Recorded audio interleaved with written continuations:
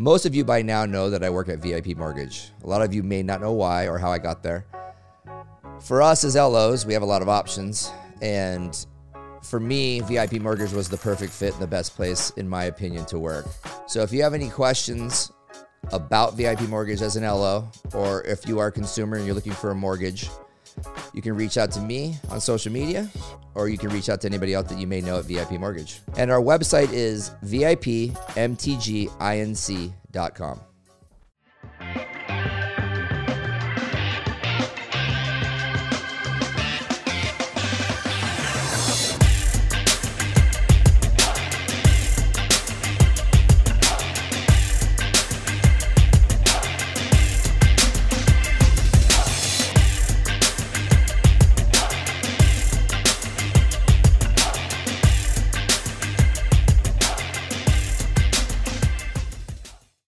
Welcome back to Real Talk with Ryan Madrid.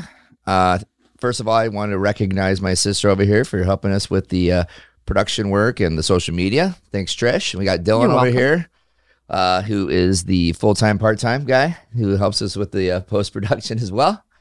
And today we have my friend here that I have a friend at VIP Mortgage. When we first started this podcast, one of the things we were going to do was we wanted to make sure that we didn't focus only on the mortgage business, let alone only on VIP Mortgage.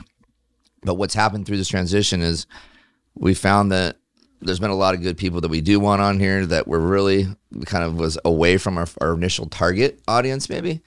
And also a lot of the people that work here happen to be cool people and good friends. And so having somebody on like Eric Kilstrom, who has his own podcast, Eric's Eye on Anthem, is also a huge benefit because we want to have people that are also doing the same thing as we're doing so we can help promote each other's podcasts and help build an audience.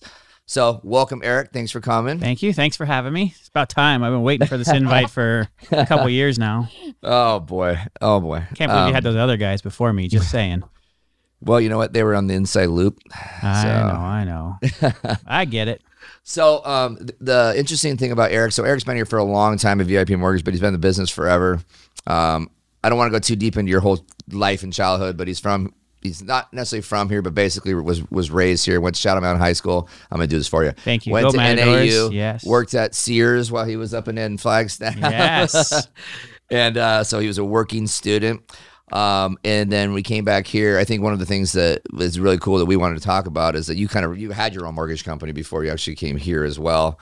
Or you had at least with Matt over there at HomeSmart. So just give us a little brief, like we said, about some of the details, but like the good stuff. Okay. I'll give you the 2-minute rundown on getting in the mortgage business. 1994, I go to buy a house, walk in to see the loan officer. A guy named Keith Teagarden is my loan officer. 9 months later, he moved in right around the corner from this new build I bought at 40th Street, Union Hills. And we became great friends, became his kid's godfather. He kept saying, you got to get in the mortgage business. And who's Keith Teagarden? Keith Teagarden is the owner of VIP, one of the owners. Oh, hey. Hey, one of the, look at what comes around. 20 years and we're still hanging out, almost 30 years now. So Keith kept telling me, get in the mortgage business. I was going to climb the ladder at Bank One, start as a teller, worked my way up, branch manager. Formerly Bank One, now Chase Bank. Was Valley National when I started. Yeah. One of the great banks of Arizona. Yep. Keeps saying get in the business. Then one of my best friends from high school, Matt Widows, said, hey, I'm going to start a real estate company. You should listen to Keith and get in the mortgage business. And I'm like, all right, let me look at my paycheck, $18,000 a year. Keith, show me your paycheck. Yeah. Oh, crap, I got to get in the mortgage business. Just had my first kid. I was like, oh, okay, I'll try. 100% commission, really scared. How old were you at that point? I was 29. Okay. Yeah, so 30, and Keith, my training, sat at his desk for 2 months listening to everything he did and talked, and he was running Waterfield Financial in Phoenix. And then I just took off as a loan officer, crushed it, left, went to another company that wanted to open a branch in Anthem. I had moved into Anthem right when I started, and brand new town. So you were basically right at the beginning of Anthem. You moved in there. Right at the beginning. I was in the first phase, basically. 1,500 homes. Really? Yeah. And then so I got there, became a loan officer, and lived in Anthem, and nobody was buying, obviously, resale, all new build. Right. And I didn't know what to do, and I just followed did what Keith told me, surprising enough, and it worked. You just become friends with real estate agents. Matt has started HomeSmart. We started growing there a little bit and just started teaching myself how to be the best loan officer I could be. And then I just climbed the ladder as a loan officer. And then within 2 years, companies were coming after you. I always tell everybody, if you become a great loan officer, you never have to apply for another job in your life. Right. Everybody wants you. So that's also the scary part of owning a mortgage company. It's the very scary part. And because you build great people up and you teach them, and like, which is one of your specialties, right? So it's shocking that you actually haven't had more people leave, not because they want to leave you, but just because of opportunities alone. Yeah. The greatest thing you can get your people to do is if they get called by a recruiter, and I didn't teach them this, but my top guy, they call and say, if you can get Eric Kilstrom to come over, I'm coming with him. Yeah. And that, like, that is good. And so I get a lot of calls because they call all my guys, and 4 or 5 of them use that line because it's a way to get the recruiters off of them, and they know I'm always going to make sure I'm doing what's best for our team and not just for me as a branch manager, loan officer person. So Matt Widows is the guy who owns HomeSmart, and which is an incredibly successful real estate company here in Phoenix, probably expanding outside of Arizona. Oh, they're all over the place. They're all over the place. Okay, so he's got like 15,000 agents, right? Some crazy number like that. I don't even know. So that's your good buddy from high school. And then was it his idea to start HomeSmart Mortgage or whatever it was, HomeSmart Financial? So or was it yours? It was both of ours. So what happened, 2007, the market crashed. My income went down 90%. Right. He had HomeSmart, maybe 700 real estate agents. So we just came up, literally Great Southwest, the company I was with. I left Waterfield, went to Great Southwest to have my own branch, had 4 or 5 branches, 50 employees. They went bankrupt in one day. Lock your doors, we're done. Right. I called Matt, and I'm like, dude, can you believe this? Like the company, we kind of had like a joint venture thing going. He's like, I got a mortgage license. Let's open up HomeSmart Financial. I'm like, well, I work with too many outside HomeSmart agents. I said, I can't call it HomeSmart Mortgage. So we opened up HomeSmart Mortgage doing business as Smart Financial Mortgage. And we became a broker shop because no banks were left. Nobody was like, our only lender for 10 months was Wells Fargo, which you can't get much worse than that on the wholesale side. But they were the only person that would take us brand new. Matt had tried to start mortgage 3 or 4 times before that, and it never worked because he didn't have mortgage people doing mortgages. He had realtors or, guys that didn't know the business trying it, and it never worked out. So he had a license. So we just took his license, made it active, and we did that, the broker thing for 5 years. And then Dodd-Frank, when that kicked in, I was the responsible individual, and a ton of paperwork. And I'm like, I can't do the paperwork. I'm a sales guy. Yeah. And that's when Keith and Jay had VIP up and going. And I said, you know what? I don't trust anybody else in this business anymore because banks were imploding faster than anything you've ever seen. And I'm like, I need to talk to Keith and Jay. And I went across the whole country, interviewed everybody on the planet. And I said, you know what? I'm joining VIP. We're going to roll our whole company, bring our branches over there. And that's what we did. And we've been How many, so what was the production like? What did you guys bring over? It wasn't huge, maybe $100 million a year. We were just small. It was when everything went bankrupt, most people ran for the hills. There was no loan officers left. I had 35 employees and 3 of us stuck together and came over here. And we're all 3 still together. But everybody else was like, I'm getting out of the mortgage business. I can't handle this. Like, it was a stressful period. Yeah. Who were those other 3? Who that are still here? 2? Mm-hmm. Ryan Halderson, President's Club. He did $90 million last year on his own, and no team, just him. And then Lindsay Cloud, who's the #1 processor here at VIP. So, great people, stuck with me. They had faith in me. The day we went out of business, they both said to me, we don't know what you're doing, Eric, but whatever you're doing, we're with you. Yeah. All right, so I have no clue. I'm going to interrupt because we didn't do the rapid fires yet. So this question kind of goes along with what you were just saying. So, well, hold on. Before we do that, why don't we explain what we're doing? Okay. Because we were going to do this at the beginning because it's the first time we were going to do it at the beginning, but I think this is really good actually that you're throwing it in right now. Mm-hmm. But typically we do rapid fire questions at the end, but we feel like it provides such good content for us that we're going to throw them in either at the beginning, maybe in the middle. We'll figure it out as we go. Perfect. But guinea pig is my name. Let's go. You are the guinea pig. Fire. Okay. So what profession other than your own would you like to attempt? Airline pilot. You want to expand on that? So I wanted to be a fighter pilot in high school, and I had all the plans to do it. And then I met a girl, and that changed everything. But being a pilot, you get wings. You get to be free, and you go fly out and fly. And I can still get my pilot's license, obviously, but I just always wanted to be a fighter pilot. Was my first passion, and I don't know if I'd ever survive one G-force, but You'd throw it for sure. My aunt was a recruiter, and she's like, "Oh my, you'll be a great pilot. You're the perfect height. You have perfect vision," and that got screwed up because met a girl, and well, it's a tough gig. I think a lot of kids want to be that. It's just you don't realize that maybe because of Top Gun, people think that's like the cool guys, the tough guys. It's just the smartest guys. It is the guys who can handle it, and it's the geniuses that end up going to. I would have been in Desert Storm if I had become a pilot, so I figured I would be not here, like alive probably, because a lot of those got shot down. So I'm actually thankful. So she saved my life probably. But you can always just go get your license and just fly around a little prop jet. I do that. So Matt is a pilot. Back to Matt. Yeah, no, gosh. So I flew a couple times with him, and I sat. I'm like, what am I doing? Yeah. If something happens, I don't know what to do. Like we flew to all over. Yeah. Yeah. We good? We gonna do one? Or? I think one. Just one? Yep. We'll circle back in about 15 minutes. Okay, cool. So where were we?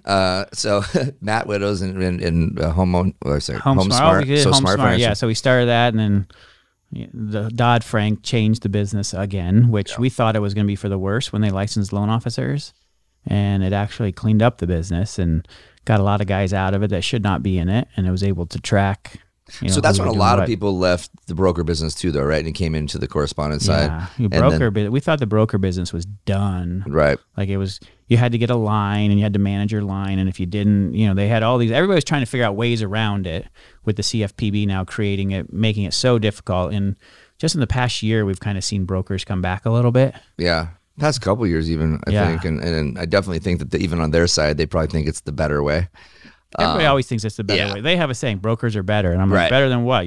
You better than you were 5 years ago? Right. Yeah, you're a lot better than you were 5 years ago. I think for specific clients, it's probably really easy, and it's a good process, and everything's good. Plus, the systems are really good. So there is an avenue for sure that works well, because we have a lot of friends that are in that side that are very successful, and they love it. It's all the loan officer. It doesn't matter where they're at. It's all the LO. It starts at the LO and it ends at the LO. And So with VIP, so you kind of run your own deal. Obviously, that was probably part of the deal when you came over here, was how you're going to run your own branch, let alone basically your own company, and kind of just maneuver through things a little bit different than maybe other people here that have the same title as you, so to speak. To me, that's one of the things I think is so great about Jay and Keith and just this company, is that they love to allow people to be an entrepreneur, or love people to just kind of create their own path, because they don't want to do that. Like, you're like, Jay, I want to do this. Cool. Tell me, just write it down. How you're going to do it. You can do it. If you can say what you're going to do and you can do it, go do it. Right? So when we see you kind of maneuvering around here, first of all, you have the Young Guns deal that you have going on, which I think is super cool for people out there that are younger that might want to get in the mortgage business. Eric has his own program where it's basically, we used to be called Loan Offers University back like 7 years ago, but you've kind of changed it and made your own deal. So talk a little bit about that. So I looked at Loan Officer University, and it never produced one loan officer. Successful or not. No. Right. So I have my own son. This idea all came from my own son, 23, graduated college. What am I going to do now? I love what you do, Dad. Like, it looks like a blast. And I'm like, it's not as fun as you think. It took a lot of work to get here. Yeah. And being a loan officer, and I sat at Keith's desk and fell asleep. There's schools and academies just to teach you it, but I was like, you know what? They need real world experience, and loan officers starting pay zero. Right. So how do we get kids into the business that can afford to start at zero and learn the business? So we decided to create an environment where they could get a job at VIP in different departments, different loan officer groups, different teams, wherever, get a salary, and then a couple hours a week they have to come to me to class. And we just teach them the 1,000 different things you need to be a loan officer. Appraisals, pricing. I mean, you can just name it, the 1,000. So they're learning. It's going to be a 6-month course. We're almost coming to the end of the first session. And the ones who have gotten licensed now are going to go to what I'm going to call 201, which is one-on-one coaching, which I've been doing for 20 years with loan officers, to try to get them to be the next level. And I have kids that I think are going to be very successful with it, and kids. Sadly enough, we're talking kids. We're talking. When I say kids, we're talking young adults here. Young adults, but they don't. I shouldn't put that on it because I've created 4 loan officers of the year here at VIP, and they were all the ones that won were older gentlemen. Yeah. I shouldn't say older, but my age, your age, our age, and they won. You need anybody who's hungry for business, for money, success, however, whatever they measure their success by. Right. You need hungry people, otherwise you won't be a successful loan officer. So. But age is a thing. So for Griffin, being as young as he is, going out and becoming an LO right now, trying to go get business from, agents that are 45, 50 and stuff, it's harder to get a relationship with a real estate agent, let alone do the loan for a client who's 50 and he's buying a house. Nothing's in common with them. Yeah, so there's no relatability. So they need to grow, just like I did. You have to grow up with your agents. Right. So I think it's also good. That's great, right? You got to grow up with them. A lot of them start young, and so he'll find people that are closer to his age that are trying to get in the business. Oh, he has 4 or 5 friends from high school that you start seeing on social media. Right. I'm a real estate agent now. Call me. I'll find you your house. It's a tough market. Of course, they like to use the boomer joke on me, but I'm like, you guys, I'm not a boomer, so I'll punch you in the face. Yeah. I got dad strength. Right. Well, you're still bigger and stronger. Yes. Always will be. I think this is actually a really good thing to talk about because there really isn't anything besides, Zenix is a great program, but real hands-on, getting into the mortgage business. Because I have kids all the time asking me, because our kids are very similar in age. They see what they think is this lavish, glamorous life, but it's hard. It's very hard, and it changes year to year, month to month, day to day. And to get into this business, you kind of have to, especially if you're younger. You have to go through the ranks, and you kind of have to go through each department, or else you've got to be able to latch on to somebody like yourself. Like your son's going to be able to come in and be an assistant, but you have the time to kind of coach them and work with them. A lot of people won't. You have a vested interest because it's your son, right. So he started the vested interest, but then I have 9 others that and they can be.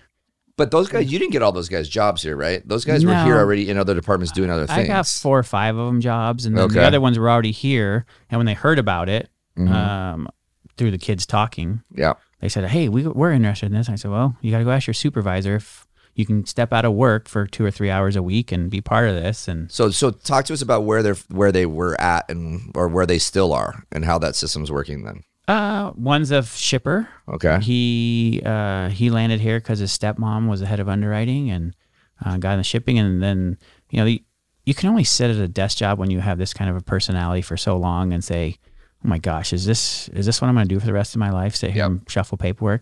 I want to do what I see that guy. I see Madrid coming through the office, high-fiving everybody and then cruising out. We never see him for, 2 more weeks. And they don't know you're out meeting with agents, doing business, finding people. We're alley cats. I tell everybody, you guys, you don't see us in the office. I like that. I love that. Because we're dumpster diving. The house cats are sitting at Wells Fargo getting fed and petted, and we're out skinny little rats. Sometimes we're fat.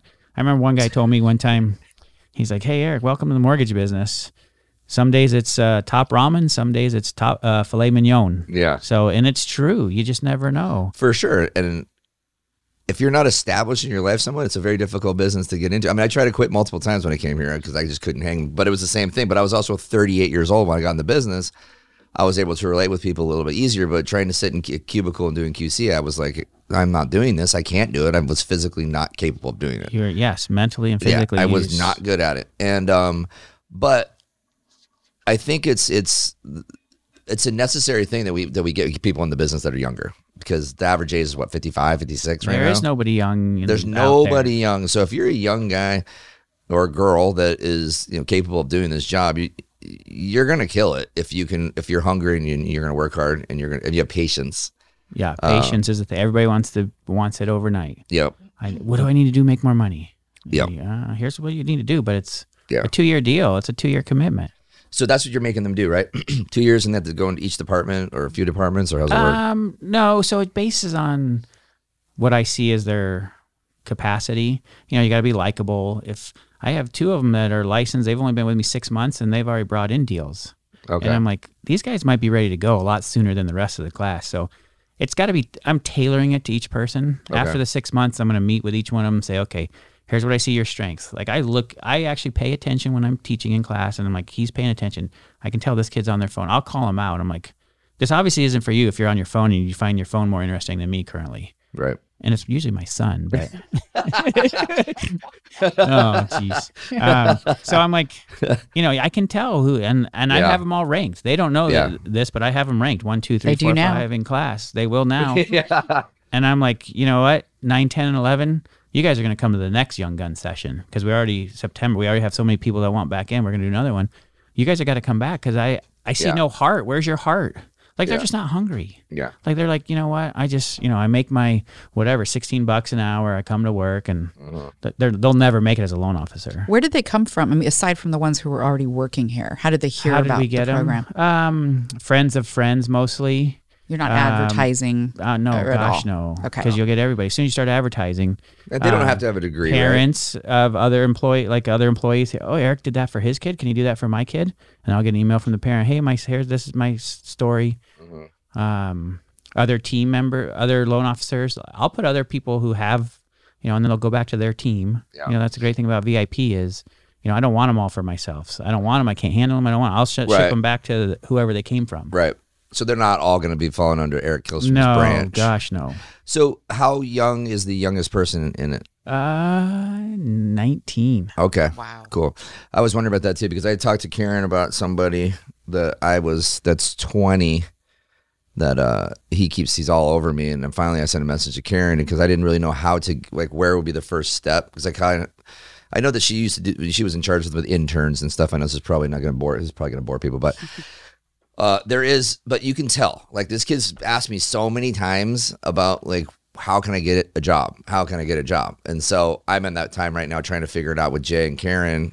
I'm waiting for Jay to respond because he's just like, what, I'll start as an intern. What do I need to do? But if he can start and move into a department too, I think he's somebody who would really, really do well. But, then there's a whole slew of other ones. I'm like, no. 30 to 19 is their ages. Yeah, that's cool. They can...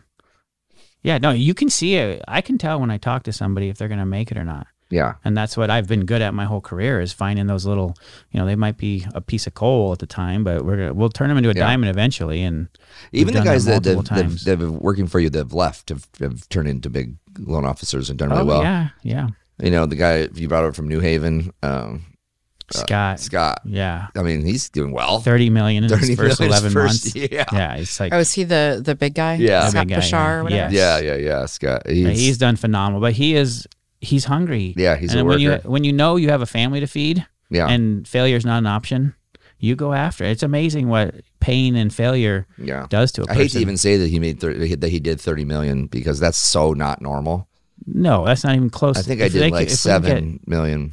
If we can get 5 to 10 in their first year, that's a rock star. Yeah, right. Like that is he set up his whole family and gotten some deals. He pulls every rock in the desert and every other state. He's licensed in 9 states, and he's a go. If we could have 10 of him, you guys would be murdering it. Yeah, I'm done. That's awesome.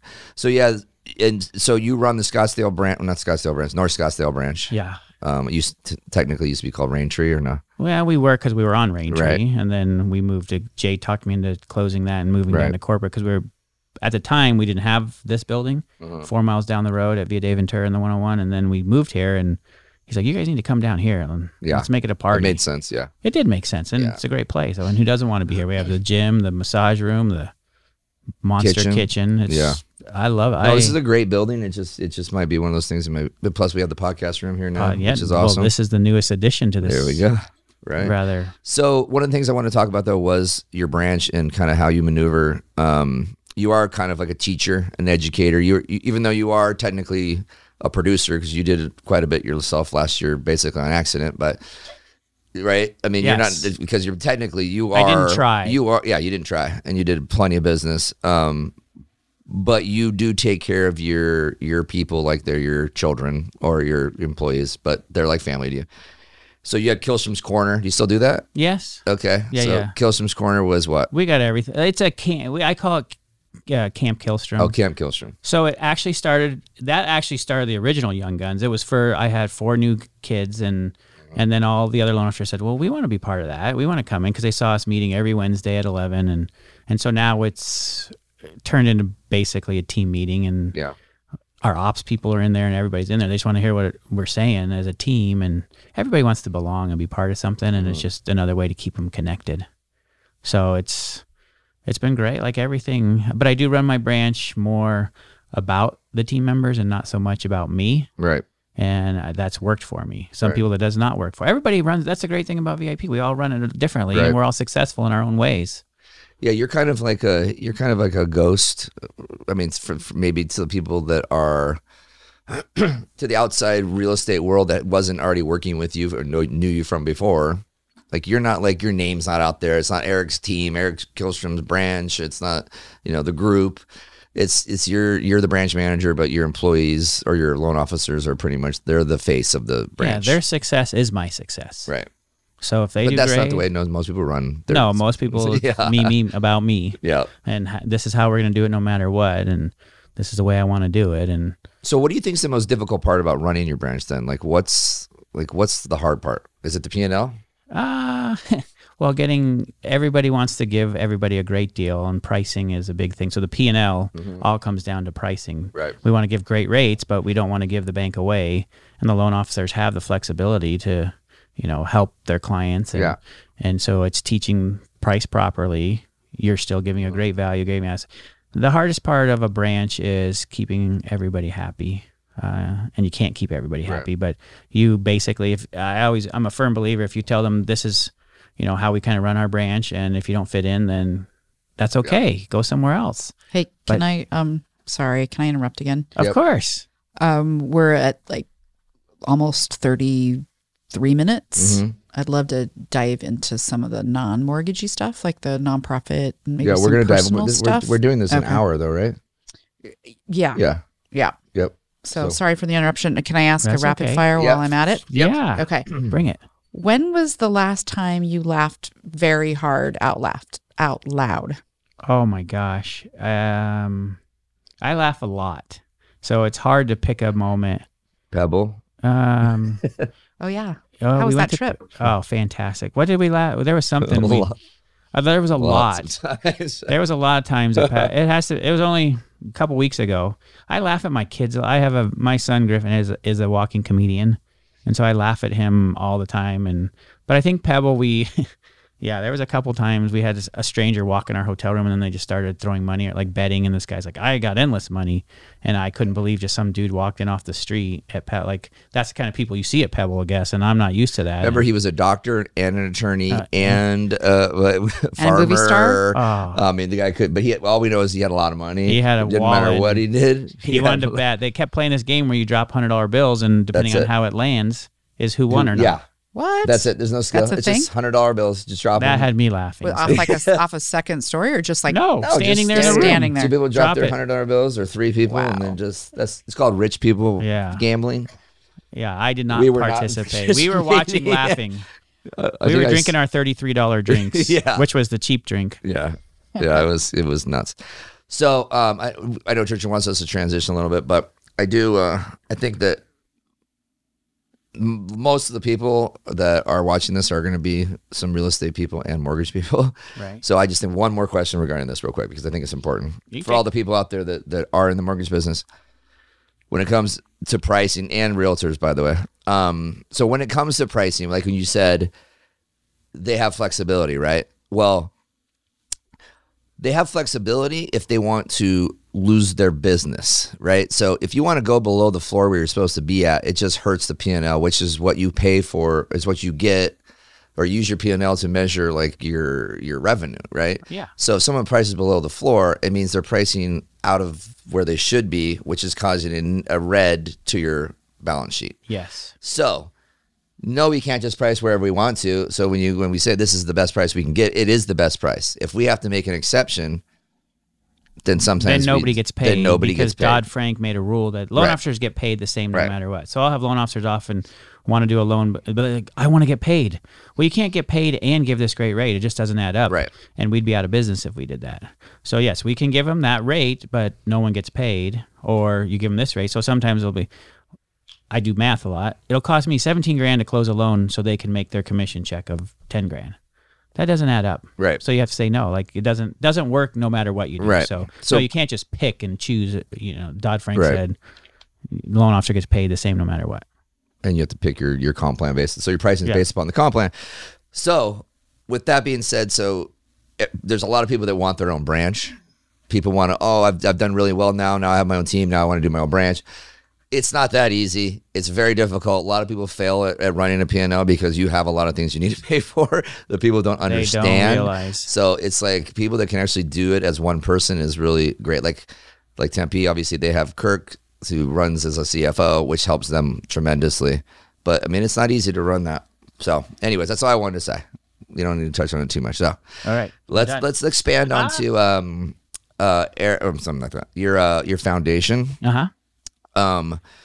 So first time, I mean, obviously I know you've had it forever, and we saw one of the people that you had raised money for at the golf tournament this year, and the guy came up and talked. It was a very moving story. It's the first time I didn't even know like how this whole thing came about. I kind of just thought you were up in Anthem doing, you created this for 501c3 just to kind of help people out. I didn't realize the whole story. So it's pretty incredible. That story that night, I think everybody was basically crying. Totally cried. And so let's just talk a little bit how it started, and then I want to talk about a couple stories. So 1998, Griffin, same son we've been talking about the whole time. I get a call. I'm away. I'm not in the mortgage business yet in Florida. Hey, your son's not going to make it through the night. You need to get home. I'm like, what are you talking? Like Griffin had like some illnesses, but I don't know what you're talking about. So I got on a plane, came home, and he was lethargic. He was at Phoenix Children's Hospital, wouldn't move. And so I got on my hands and knees and prayed to God. And I said, save my boy, and I'll do whatever I can to help people. Next morning, the kid wakes up, running the halls, perfect. I'm like, what just happened here? Like, my prayers worked. Right. 2 years goes by. We moved to Anthem. I'm a loan officer. I started a business networking group up there. And my wife at the time gets invited to a bunco tournament, and the little boy has cancer. And she comes home and says, that boy, it was so sad. She goes, remember that promise you made? It's time to act up on it. And I'm like, what promise? She's like, remember when Griffin was sick? And so I was like, okay. So I had no clue what I was doing, put a golf tournament together. Got the whole town together. $27,000 we made on a golf tournament we put together in 2 months. No clue what we were doing. Did a big check presentation at the park. $27,000, here you go, to the Thompson family. And then 2 weeks later, the mom takes off and the money's gone. And I'm like, holy crap, what did we just do? We just ruined a family. Right. And so I said, well, that didn't work out, God. Like, what do I do now? And then someone said, Eric, you got to keep doing this. This has got to be a yearly thing. And then another girl in Anthem got sick, leukemia. And my wife again said, you got to do something. And I'm like, well, I can't do another golf tournament. That was just like 2 months ago. So we did a head shaving contest where I got 10 business owners. We all had to shave our heads if we didn't raise this certain amount of money with the grand opening of a salon up there. Again, it makes $30,000. This time, great parents, everything was successful. And it just kept happening. And then I was like, we got to put a 501c3 together. I can't keep doing this, like running the money through my personal account. I have no clue what I'm doing. So we created a 501c3. I got a CPA on the board, an attorney on the board to make sure we didn't go in jail or did everything. Decided all we're doing is paying medical bills. And then we had our first child die on us. We're like, well, we got to change to sudden loss of a child to put that in there. And so we started paying for funerals. And unfortunately, we paid for quite a few up there. And so it's been my hobby. Mm-hmm. And it's a tough hobby, obviously. So we help families with kids with life-threatening illness or sudden loss of a child. So I would be getting involved with the families, and then that just got too much, too painful. So I've kind of backed off, and I just do an event, and I find someone or somewhere to give money. I met the gentleman you guys met, Shane Doherty. He lost his son to DPIG, which is a brain stem cancer in children. I think his son was 5 or 6, Hollis. I met him because we helped a family in Anthem whose son had the same thing, and he was in Central Phoenix, and he does a golf tournament. And so it kind of snowballs, and it's a very difficult hobby to do, especially anybody dealing with children, but the pain of having your child sick is no great. Like, we all know if you have children how hard it is. Like you'd rather be in their position. Well, take my Absolutely. life, not theirs. So Now, what's the name of the organization? We Care Anthem. So it wasn't Anthem based. I've been using it. Anybody who wants to do good now, there's like 10 other charities under it now. And I tell anybody, as long as you want to do good and nobody's getting paid as a salary from this, I'm all in. I will do whatever I can to help you. If you want to get paid, we're not the place for you. Right. So someone can start their own charity under your 501c3? Yes. But they have to use my bookkeeper, my bank, my CPA. Gotcha. And they get watched like a hawk because I'm not going to jail for helping people. Right. And you can easily do that because you know what greed and money does to people. So the people, the family that you had at Enchiladas that night, like you guys paid all their bills, right? I mean, wasn't the number like a 70 grand or something crazy like that? Yeah, well, we made a lot of money through his friends and family. Yeah. Not all we help with everything we can, but yes, we covered a lot of expenses involved. Yeah, our little charity, we've raised and given away like $3 million since I've had it, which is a pretty big number. But we didn't pay for everything. Like they get people to give them money on the side. Right. And there's story after story. I don't know how many families we've helped, but you know, sometimes it gets a little weird. Yeah, right. So you were up in Anthem up until pretty recently. So you were up there for almost 20 years, or I lived there, and then when my sons graduated, it was probably a little closer to work. But I still super involved. We still have our offices there. I still go up there to work out at Ironwood CrossFit. So I'm still heavily involved in the community. So you started the Chamber of Commerce there. You were like the mayor, but without being the mayor. Yes. Well, I always said I never want to get into politics, but I do want to know all the politicians. Right. So yeah. Didn't you do color for the football team too? I did. Boulder Creek football. Yeah. Go Jags. I was their announcer for 15 years at the stadium. I know you hear this voice and everybody's like, how are you announcer? It's a trained voice. I can change it to make it sound like a stadium announcer. So yeah, there you go. So you have a branch in Anthem. I forgot all about that. So you have somebody up there working out of there, or what? Yeah. Actually, Scott's up there now. Is he? Our great digger. Okay. Yeah, that's how I met him. He actually stalked me on the internet. Oh, really? On LinkedIn. He kept messaging me, and I'm like, dude, like I'm not your guy. Like he wanted to get in at VIP to wholesale us some stuff. Yeah. And then he did though, didn't he? Get in here for a little bit. He did. Yeah. He did get in here as a wholesale rep. The market. And COVID I got an email one day. It said, hey, I'm in your office. Can I come meet you? And I'm like, oh, no, my LinkedIn stalker's in the office. And then we had lunch that day and we became best friends. Like, love hanging out. He's a great guy. So anyway, he's up there. Yeah. And he's hustling. I still run the real estate agent tour up there that we haven't had many of those because of how fast homes are moving. But yeah, I'm still heavily involved. I'm not, just because I sleep somewhere else. Yeah, for sure. No, doesn't mean I'm not part of the community. Absolutely. So Griffin and Grayson. Right. Yes. So Griffin's here and Grayson's at ASU. Grayson's ASU, second year, wants to be a lawyer. Yeah. He's got the brain for it. Does he? One of those smart kids. Has no desire to get in the mortgage business. Yeah. So what is it, pre-law? Is that how it works? Or you get your under stuff done and then you start applying. You know, he's in the honors college. He got the whole scholarship, all that. So once you graduate, then you start applying for law school. And then I think he just wants to do ASU law. He's very opposite of me and opposite of his brother. You know, very quiet, very smart, brilliant kid. Just the opposite just of you. Smart. Did I say that? Opposite of smart would be Grayson. Sorry, Grayson. Yeah. No, he is very smart. Like Grayson's got the personality. Griffin's got the personality. Grayson's got the brains. Oh, that's what I meant. Yes. Opposite. Yeah. Griffin's one here. Yeah. So one other thing I wanted to talk to you about. So from getting back to the mortgage business, from a marketing standpoint,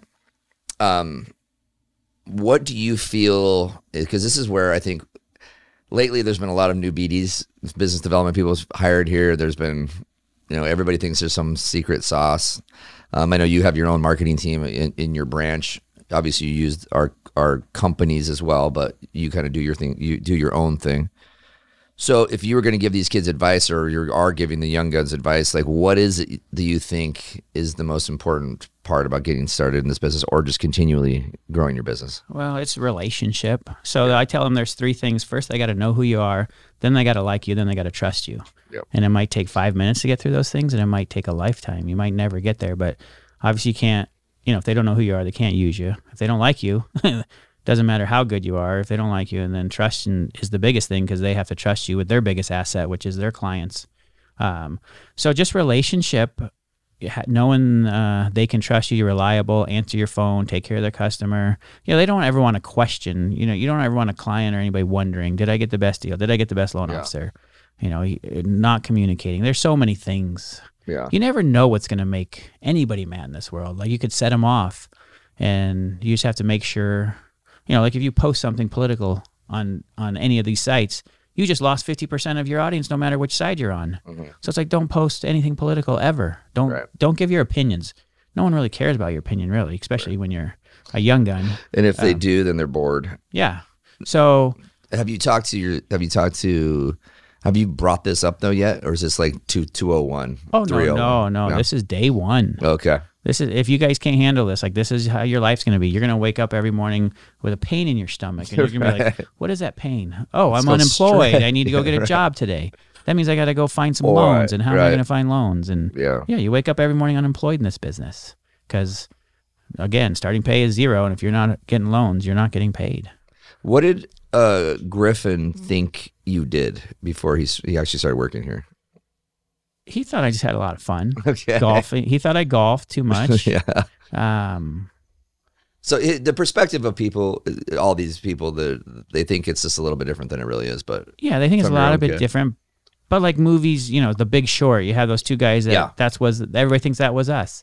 Right. I never drove a Lamborghini. Could I? Probably if I wanted to, but you could rent one. Yeah. Why? The clutch on that thing's $35,000.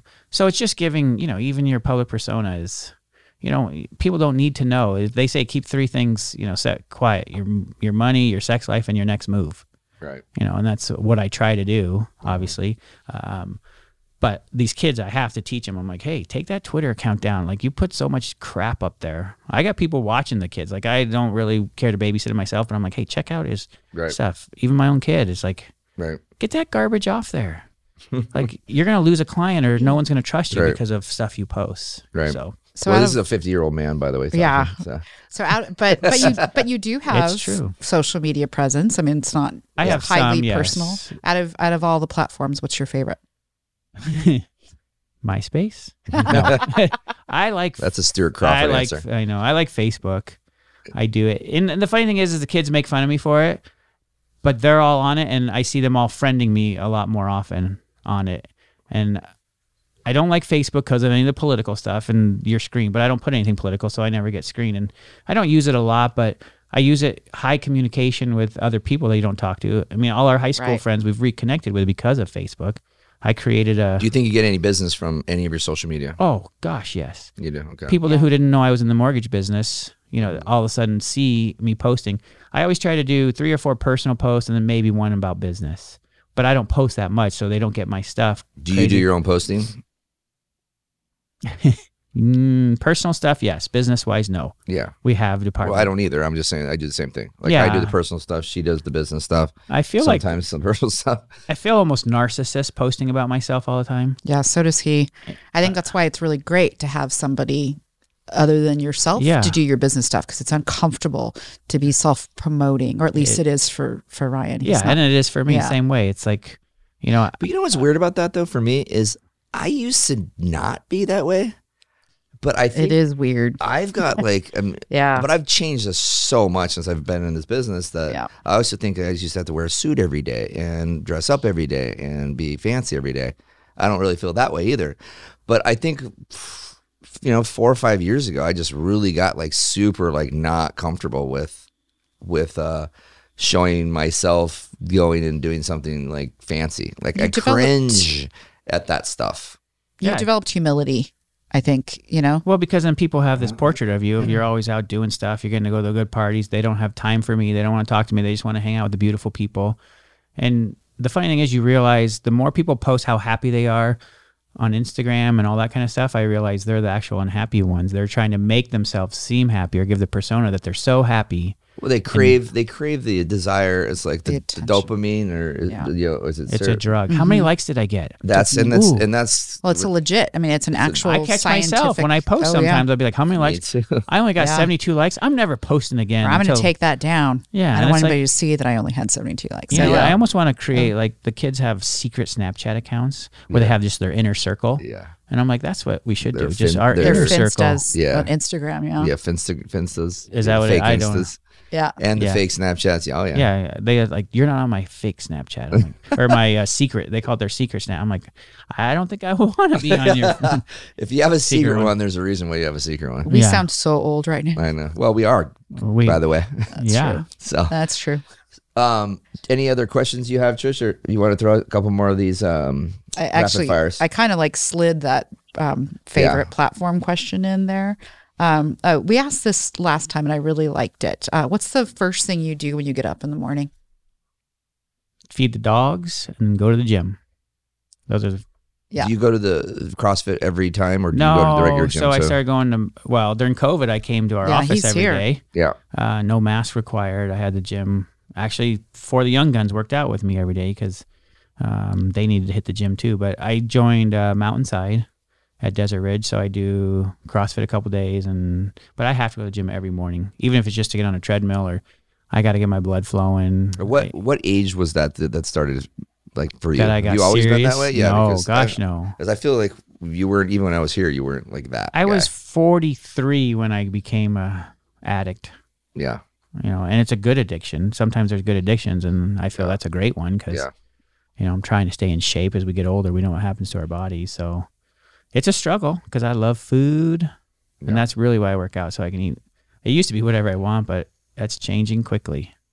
Yeah. So, no, I mean, I had my first hip injury recently, and I'm like, I cannot believe this. Like, I'm 47 years old, and I'm like, my hip is messed up. And I'm like, oh my God, now I'm going to have to, all I can think of in my mind is I'm going to be that guy that's got to have a hip replacement, even though I'm not going to, but I'm going, this is ridiculous. I'm this old and this is what's happening playing soccer. I did play basketball with the kids, the Pinnacle high school kids at Mountainside last week. And I'll tell you what, I was impressed with myself. Nice. I hung with them. Was it the freshman team? No. Okay. Sure. But I was in some serious, the next morning everything hurt. Oh yeah. So bad. Oh yeah. All right, cool. Well, just to kind of wrap things up, thanks again for coming on. I appreciate it. Thank you to VIP Mortgage, obviously, for letting us have this beautiful room and keep making it nicer and nicer. Go check out Eric's Ion Anthem podcast, right? Eric's Ion Anthem. And thank you to Trisha, obviously, over here that's been chiming in. And then Dylan, thank you, buddy. We appreciate it. So I think Eric's going to feel the same way. We need to get people to like and subscribe on YouTube for us, please. Real Talk with Ryan Madrid. Obviously, follow us on Instagram and Facebook, but we are on Spotify. We're on Apple Podcasts. Or is it just podcasts? What's it? Apple Podcasts. Apple Podcasts and Google Podcasts. And Google Podcasts. You guys are everywhere. We're trying to get everywhere because we need a way to get viewers. Like we talked a little bit about the analytics. We want to be able to do this more. We want to be able to have money coming in through sponsorships potentially as well, right? Eventually, so we can really do this and we can have great guests on. We've had a lot of really good guests on, and I think there's a lot of people that want to come on, and but we can't do it unless we have money to do so, because this is not cheap. So, anyways, thanks again. Appreciate it. Go check out Eric's Ion Anthem. Do we have anything else you guys need to run by? No, I just wanted to pipe in and say one thing. I was here a lot in the very beginning, Eric, and you were like one of the only people in the building, you and Austin, basically. And you were the friendliest guy. I think I met you like my second day. And from then on out, you were always stopping and saying hello, and you'd poke your head in and wave. And so thank you for that. You're welcome. I'm not scared to say hi to anybody. Yeah. Nope. You have to. Like, when you work together and you're going to see the people, even if you don't see them again. I remember so much better. I think I ran into you as you were coming out of the gym, and somehow we started talking about Metro Center. And I think that's when we bonded. Oh, that was probably the night I was cruising then. We talked about I went cruising. to the last 2 cruises of Metro Center. Mm-hmm. Yes. That was going away right when I was in high school. Oh, it was such a big part of my high school. I had some really fun ones like my freshman year. That's about it. And then the cops just shut that down. Oh, I'd go back and forth, Central, Metro, Metro. We did Central as well. I was a bad, bad boy. These are the things that Dylan's going to cut out. This makes us relatable and also dates us. It does. People smile at this stuff. Like, that's where I get my biggest comments on my podcast is when you say Metro Center, completely off the wall. You say Valley West Mall. Yeah. Oh my God, I forgot about that place. Mall, where you get shot. Valley West Mall. Yeah. We used to go there a lot because there were dollar movies and our dad was very cheap. Yeah. So it was rare that we got to go to Metro Center because that was fancy. So we went to Valley West to do the 99-cent movies as a child. We had Shea Cinemas. I went to PV Mall. Ooh. Well, that was where the rich kids went. Yeah. I was not rich. My dad worked 3 jobs. Here's a funny story just to tell you guys, and it doesn't need to be on air, but Keith and I were talking one time, and I said, my dad never came to my soccer games. And he's like, my dad never did either. He goes, but I think our dads did different things. And I'm like, really? He said, I'm like, you're right. My dad was working 3 jobs to keep us in school and fed and all that. What was Jack's excuse? Golf. It's like my dad was golfing, your dad was... And that completely changed my whole persona of my father. Right. I'm like, my dad was busting his ass to keep us, and I was, as a kid, worried about him not coming to my soccer. My mom was at every soccer game, but my dad barely came. But he worked at Mervin's, this gas station. Like, it changed my whole perspective of my dad. So Keith has changed my life a lot, if you couldn't tell. But he's still your mentor, coach. Yeah, I go to him for if I don't think I can handle something. Keith, how am I going to handle this? But he also calls me, like, when you're not the person in the situation, it's so much easier to see clearly. Yeah. Instead of letting emotions He's really drive good you. at that. Oh, he's the best. He comes up with these analogies. How did you come up with that analogy? Like a chainsaw. Like he brought a chainsaw into the analogy the other day, and I'm like, where did that come from? Yeah, he's the best. Yeah, Jade has all the analogies as well, but they don't sometimes. Sometimes neither one of them make sense with their analogies, but sometimes they're really good. Yeah. But the funny is they laugh when it doesn't make sense. I know. It makes it even better. I know. It's better when it doesn't. So, all right. So that's a wrap. Thanks, everybody. Real Talk is brought to you by Escrow, the letter S, Grow. Disorganization and constant communication are huge problems in the real estate journey. And it's an issue that I think most real estate agents, well, at least some real estate agents, struggle with in their CRM systems. There's a lot of options out there, and a lot of people have different ones. And when I'm speaking with the agents that we work with, or that are our referral partners, the big hurdle is the actual creation of the templates and actually creating the automation that goes out for milestones. So Escrow kind of takes all that away. So everything's pre-written for you. You have multiple choices to go from, to choose from, I'm sorry. So if you're looking for a CRM system that is super easy to use and will eliminate a lot of the confusion and the heavy lifting up front, go to escrow.com, the letter S, grow.com.